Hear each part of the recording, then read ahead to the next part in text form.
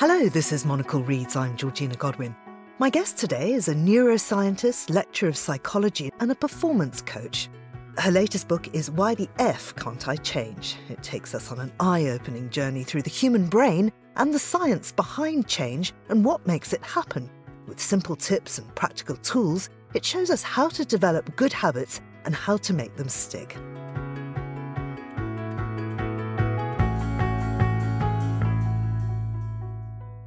Gabrielle, welcome to Monocle Reads. Wonderful to be here. This is such a useful book, particularly at this time of the year, because we're all saying, come New Year, well, we're going to change our lives. We're going to be thinner, healthier, stop smoking or whatever.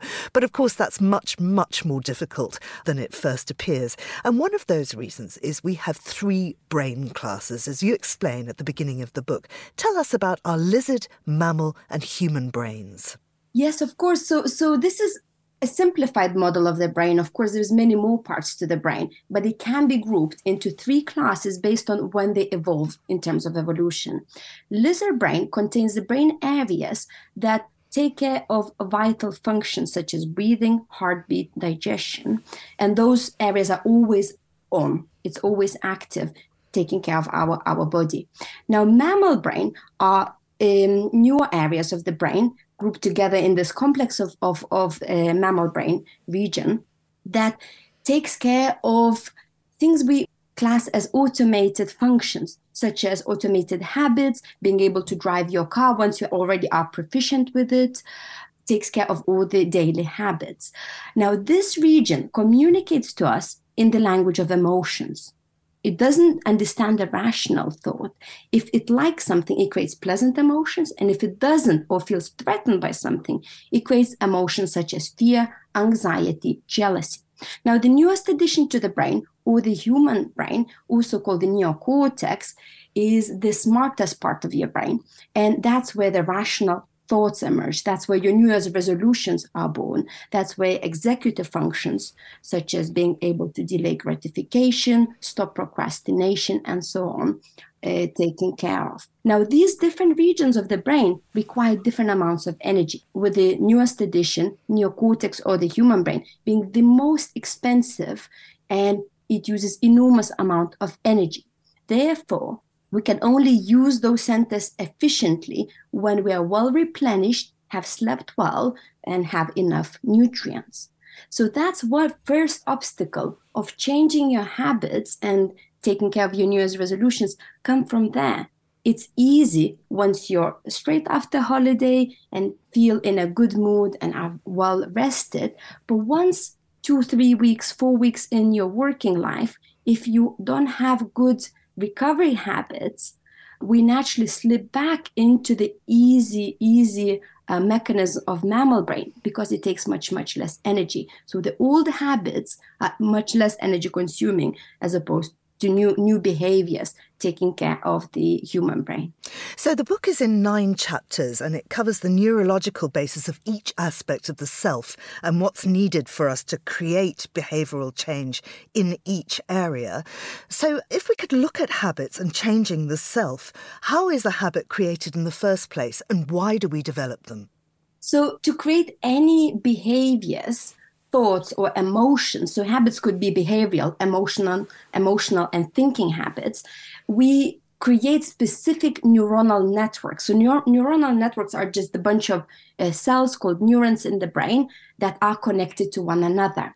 The more we use that neuronal network, the stronger those connections get and the faster the information travel between them, making this habit more and more automatic. And when we use specific habits consistently, such, let's say, eating sugary snacks, if we do that all the time, that neuronal network in charge of, I feel stressed, I need sugar, becomes stronger and stronger and stronger over time. Now, when we want to stop the habit and start a different new behavior, we need to develop a new habit and divert that automaticity. So we need, for example, I feel stressed, I need to do breathing exercise. That could be a new habit, but in order to create that, we need to create a new network and practice it enough times for those connections of the new network become so strong that it eventually becomes an automatic habit. So our emotions must play into this enormously, though. Tell us how that works. So emotions are created by, as I mentioned, the mammal brain regions, in particular, the brain area called amygdala. Amygdala is constantly monitoring environment, both outside of you and in terms of your own thinking, and is trying to detect any potential dangers and harms. And if it does detect something that could be potentially cause you threat, it creates emotions such as anxiety, fear, and stress. And when amygdala is activated, it can temporarily suppress our rational centers of the brain, in particular, prefrontal cortex, which is at the very, very front of your brain. That's the smartest region of your brain, which is required to have willpower and to delay immediate gratification.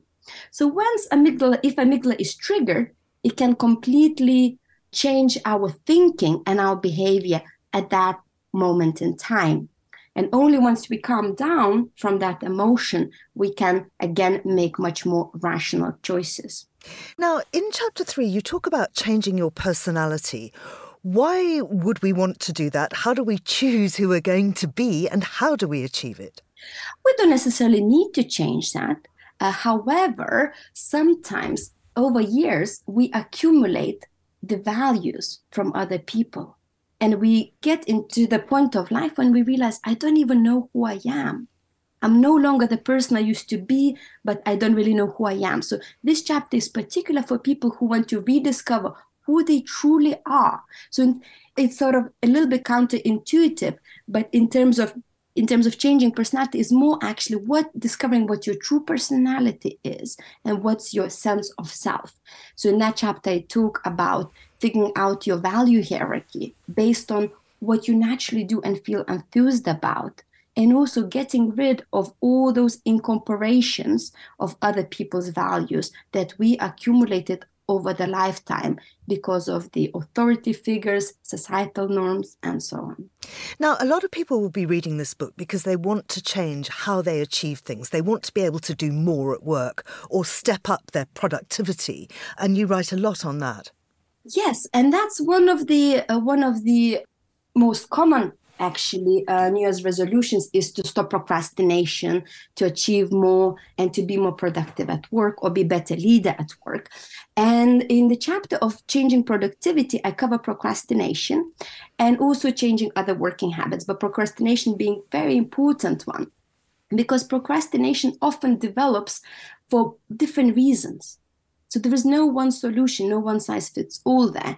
So I cover in my book what are the types of procrastinators, how to figure out which type you are, and how to solve that. For example, one type of procrastinators are overdoers. So people who take too much on their plate, and it's physically impossible to get everything done. And when we are overwhelmed, as I discussed in terms of when amygdala is triggered, and from the amount of tasks we need to handle, suddenly it reduces activity in prefrontal cortex and make us do the things that are counterproductive, such as just browse internet for hours at end and escape the world of multiple tasks. So for that type of procrastinators, first step is to really find out what are the key tasks to achieve. Secondly, to see what can be delegated. So putting things in different quadrants based on urgency and importance. And thirdly, using Pomodoro technique or any other techniques of that kind that help you to focus on that specific task at the time and block out temporarily all the other multiple tasks on your to-do list. And that Pomodoro technique, of course, is 15-minute break and then 45 minutes completely focused on your task. It can be actually changed. The times can be changed. It could be as little as 10 minutes focusing on the task and 5-minute break, or you can increase it to 45 minutes focusing on the task and 15 minutes break. It depends on the task, but also depends on your individual neurotype. So for some people who resonate more with ADHD neurotype, 45 minutes might be hardly achievable. So even just focusing on a few minutes, undivided attention on the task will help to train your brain centers that are required to completely block out all the distractions. And the more we practice that technique, the better we are at single focus. Attention and focusing on things and stopping yourself from multitasking is also a habit on its own, and also the specific brain regions are involved in it. I'm going to horribly abuse your your role as a performance coach now and ask you a very specific question. What about tasks that you just can't get started? I still have not unpacked from a pre-New Year trip. Neither have I done my tax return. So with some things, we have to do them, no matter we like it or not. So in terms of the tax return, if it is the reoccurring issue, and if you can delegate, there might be an option to delegate that task. If that cannot be delegated and you definitely need to do it, what I will ask you to do is sit down and take a piece of paper and divide it into two parts. On the left, I want you to write all the benefits to you in terms of any area of your life of you completing your tax return efficiently and quickly. So for example, the sooner I get that done, the sooner I can go out and meet up with friends for dinner. I will have more space on my mind. I can focus on other things. I could watch movies, not feeling guilty, and so on and so forth. So any benefits you could think of on that side for you, your loved ones, anyone you could think of that are on your priority list. Now, on the left-hand side, I want you to write all the pains of you not doing that task. So what we're trying to do here, we're trying to trigger reward centers of doing the task and the pain centers of not doing the task. So to increase the likelihood of you doing the task, because I assume the reason that you haven't done the task that you find it somewhat stressful doing that task. And that triggers the pain centers of your brain. But we want to reverse it. We want to trigger pain centers if you don't do the task, and reward centers if you have completed this task. Very, very useful. Thank you. Let's talk a little bit about brain health, because there are things that we can do or consume that actually increases our brain power and the health of our most important organ. Yes. So most importantly, for well-functioning, active brain, we need enough sleep. If there's one thing you could do for your brain, is make sure you get roughly around 7 to 8 hours of sleep a night. If that's not the case, that could be a very good habit to start with, to increase the amount of sleep at least by 15 minutes. Even if you start with the manageable goal. So if you sleep currently, let's say 5 hours, I don't suggest immediately change everything altogether and go to 8 hours. If you can, that's amazing. But most likely it's unfeasible. So try to increase by 15 minutes or half an hour. The second thing our brain needs is exercise. When we exercise, and I don't necessarily talk about going to the gym, just being physically active, walking, doing house chores, gardening, cycling, just moving your body does enormously good benefit for your brain. As in physical exercise, our brain produces the chemical called BDNF, brain-derived neurotrophic factor, which increases brain plasticity and helps your brain to develop new networks and maintain the existing networks. And the thirdly is making sure that you eat food that's suitable for you. Now, I'm not asking you to do all things from that list, just choose one. And for me personally, I noticed I don't function very well when I consume a lot of carbohydrates, which I absolutely love. In fact, carbohydrates is one of my favorite things. But if I'm constantly on the sugar rush and eating a lot of sugars, I notice I get a lot of migraines. My brain feels foggy, and I can't really have a very good single focus on the tasks. So in the book, I share the tips how to find out what is it that doesn't currently work for you and how to get started with small steps to change one of those habits. Are bad habits always bad? Well, we call them bad, but actually that's very misleading. The reason we have any of those habits is because it meets some of our needs. And in fact, perhaps in certain period of time, it might have been even the life raft, might have been even the crucial habit to keep us emotionally safe and sane.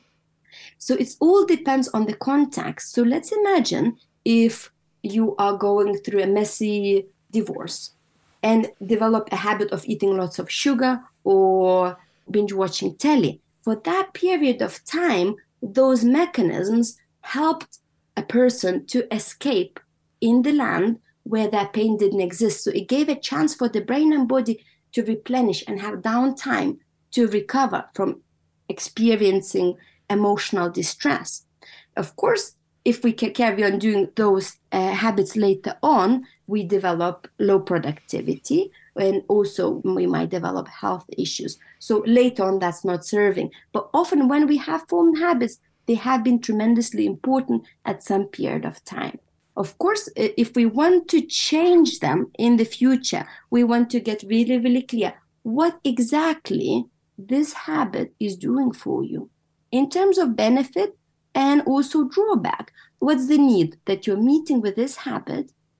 And what could be alternative habit that is more beneficial for you that you could replace this habit with? But here, very importantly, this new habit must meet exactly the same need. So for example, if the need is emotional safety or calming down in the moments of distress, and let's go back to sugar. Eating sugar could be one of the ways, drinking alcohol could be other ways, or going for a walk or talking to a friend or doing mindfulness meditation could be all the other different forms of meeting the same need. But you know, as far as the title of your book goes, all of that sounds really easy, but actually, as you write, why the fuck can't I change? Yes, it's not easy. And in fact, in the book this year, I included a bonus chapter on 5 most common reasons why people quit the New Year's resolutions and revert to old habits. Because we don't live in isolation. Let me share with you my own situation. I've been quite good with low carb eating and avoiding sugar, but my kids were ill for over 2 weeks and I slept very, very little. Guess what? What did I do in order to push through the day? Eat pastries, toast with jam, and things like that. And for that period of time, it helped me to focus on my priorities, so keeping my kids safe and helping them to recover. Now, once the kids are well, I'm back on eating low carbs from actually yesterday. And very important to realize that we can only change habits when we're in the moment of thriving, not in survival mode. If you are physically, mentally in the down, or your loved ones are so, or if you have some other urgent demands on you at the moment, which in fact last 3 years, a lot of people have been going through those things, dealing with getting ill, dealing with changes in job situation and things like that. In those periods, it's very difficult to change habits. So we have to be forgiving to ourselves in those periods. And once that period is over, to restart. But if somebody has expectation on themselves, once I start the habit, I must carry on it no matter what, they're doomed to failure. Failure creates guilt. And failure creates distorted sense of self. And that's where the often emotional distress of changing habits happen. So if, let's imagine, you have the thought that you must continue low sugar diet no matter what, and then suddenly you're really, really ill, and the only thing you can eat is toast and butter, and you've gone through that period, you start to despise yourself and have negative emotions towards yourself, which in turn will reduce the chances of you being able to change habits. We have to be in relatively good state with ourselves. I'd like to focus on decision-making now, because you write about embracing serendipity when you're trying to make up your mind. Tell us more about that. Yes, so we make decisions mostly based on our emotions. And we use our rational mind to justify to ourselves why we made that decision. There are 2 decision-making systems in the brain. System 1, emotional, impulsive, gut feeling-based system, where suddenly when we're exposed to a decision, it just we can say just feels right, or it doesn't quite feel right. The second system is rational, where we weigh pros and cons.